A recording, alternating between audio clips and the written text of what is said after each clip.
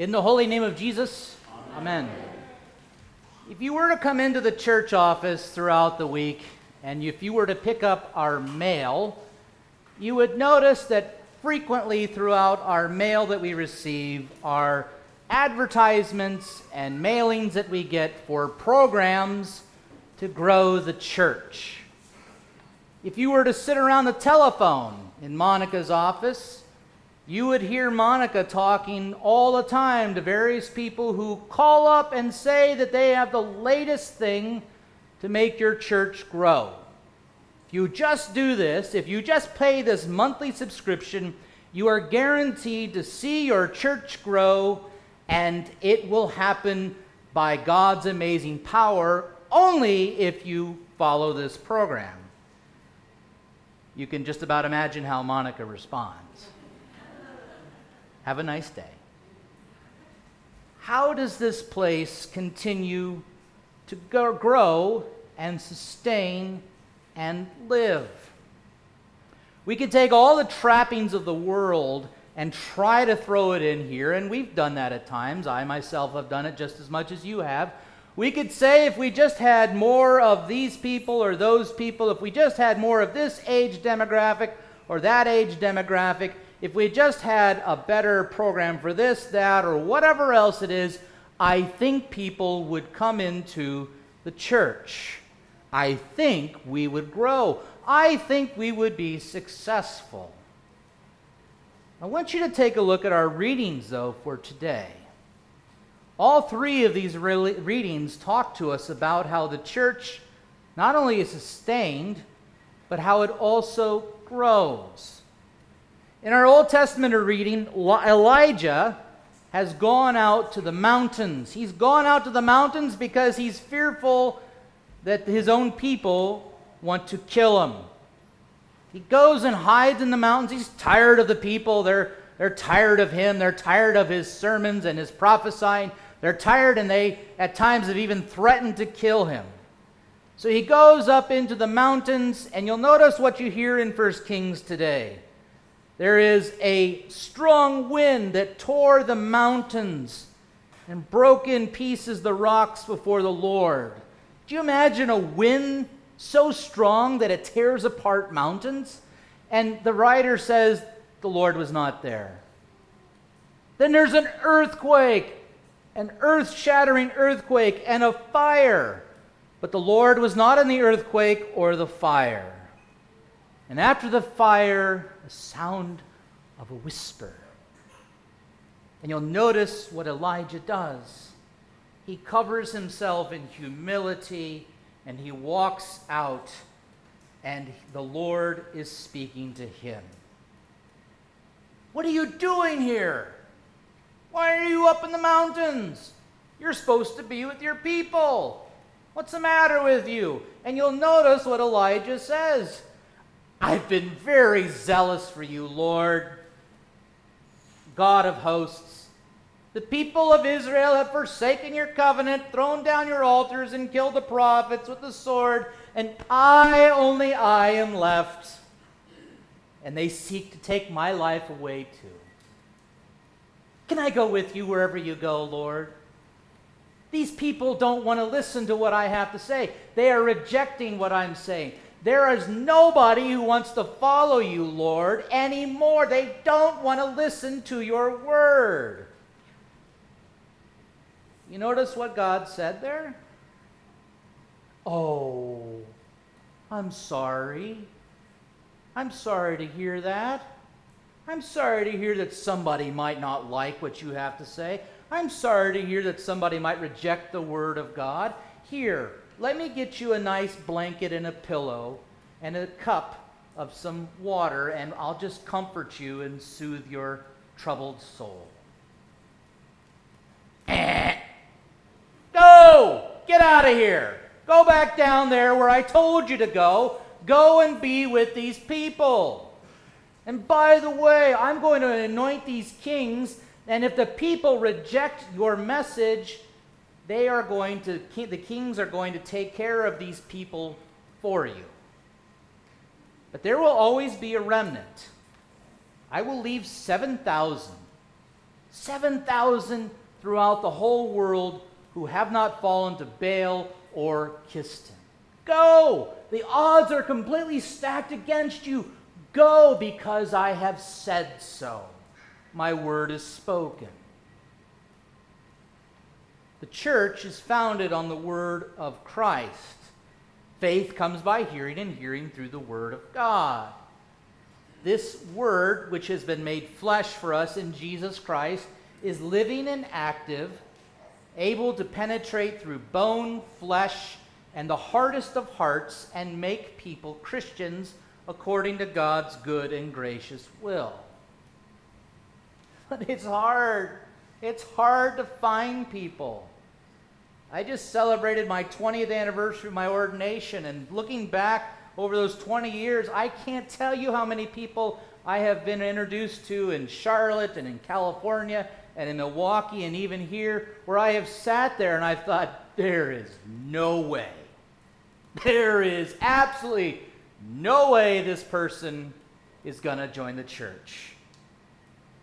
He's got hair down below his back.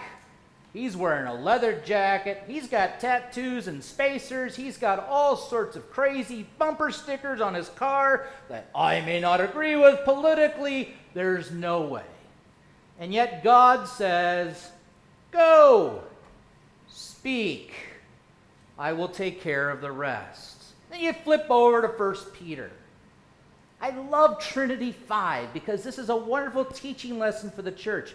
You have the foundation of the Word of God in 1 Kings 19. And then in 1 Peter 3, you'll notice what you who are founded in the Word of God of Christ are supposed to be. Notice he doesn't sit here and say to you today, how much of the Bible do you have memorized? How much are you giving? How much are you sacrificing? How much are you leading in the church? He says, have unity of mind, sympathy, brotherly love, a tender heart, and a humble mind. That's you. That's me. Changed by the word of Christ that you have heard freely and found it here. Unity of mind. We just said that in the creed. This is what we believe. Sympathy. Boy, we could really use some of that today, couldn't we? Brotherly love, a tender heart, and a humble mind. But these things are not to make you better in self-help. A humble mind and a tender heart and sympathy and brotherly love are not things that you keep to yourself. They're to be given freely, wholly, no matter what. To who? Maybe the first 5 rows here, and the last 2 back there, and I don't know about that side. Definitely not over here. Then we do that in the church. Then we go outside of this place, and what do? Oh, I'm definitely not associating with those people, that person, or whoever else it is. I'm definitely not going to interact with them because I'm a Christian. And I have better morals and better standards. Unity of mind, sympathy, brotherly love, a tender heart, and a humble mind. Do not repay evil for evil, reviling for reviling. How many of you done that this week? On the contrary, bless, for to this you were called, that you may obtain a blessing. Keep your tongue from evil. Keep your lips from speaking deceit. Turn away from evil and do good. Seek peace and pursue it. The eyes of the Lord are on the righteous. He hears his prayers. This is all because of the hope, that Peter says, that it resides within you. This is how you have been changed. But it's so hard, Pastor. They don't want to receive my humility. Think about that statement for a moment. They don't want to receive my peace, my sympathy, my brotherly love, or they just don't appreciate it. I tell you the truth, whatever they have done to the Son of Man, so they will also do unto you. You just sang a few moments ago, "Come follow me, the Savior spake." That's what he told his disciples. It's what he's told me. It's what he's told you. And if you follow in the path of Jesus, you will take up your cross following him, and he who rejects you will reject him who sent you. So we have the Word of God. We have brotherly love, sympathy, tenderness. That is the great mission of the church. Love your neighbor as yourself. And how in the world is all of this supposed to happen and come together? It's all wrapped up perfectly in the gospel reading for today. The early church would often look at wonderful things within the church and use simple metaphors that many of us can understand today for how the church is. And one of the earliest metaphors was what I just shared with the children, and that is of a boat. They would take a lot of this back from Noah and the ark. The Lord provides the ark for them. They are kept in safety amidst all of the drowning and death and the sorrow of the flood. And if you really think about it, particularly with this building, if you flipped it over, it looked like we're in a boat. It feel like we're in a boat. We even talk about this in our baptismal rite, where we talk about the newly baptized as kept safe and secure in the ark of the holy Christian church.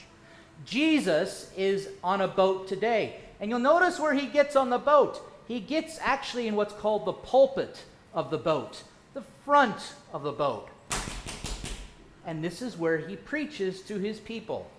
I'm not saying I'm Jesus, but we have a connection. There's this connection. There's a church in Staten Island, New York, Long Island, New York, an LCMS church, where the pulpit is literally shaped like the front of a boat. It looks like somebody parked their Sea Ray up in front, and that's where the pastor preaches. The church is the ark by which people are called and brought in. But you'll notice how they're brought into the boat. It's this wonderful imagery of the catch of fish. Jesus' idea of fishing and bringing people into the church can be related to as fishing. But it's not like us in our own ideas of fishing, where you go out onto the lake or you go out onto the river and you've got your bait, you throw it out on a line, you throw out that stinky catfish cheese, and you try to find the biggest fish out there, and you reel them in one at a time. Jesus' idea of the church and bringing people into the church is fitting in line with the way that they would fish in his times. It's the way they fish out in the ocean. It's the way they fish a lot in Asia. They fish through nets, taking the nets and just dragging them along in a boat or on the side of the seashore and catching whatever it is that they can find.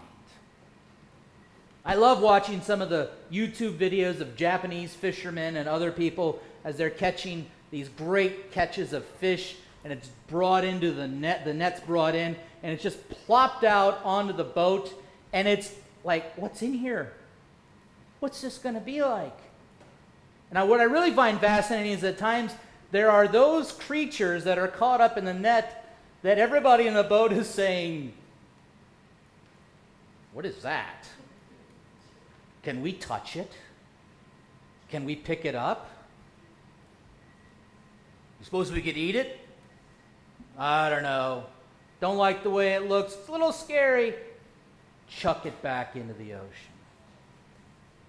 Jesus, with his net of the gospel, says that the church is simply to cast the net of his word to everyone. Everyone. This is a net of inclusivity, a net that is dropped down for all to be brought in and plopped down into the church. But it's not for us to sit here with all of the catch of men and women and children and everybody else. It's not for us to sit here and say, yep, they belong and they don't.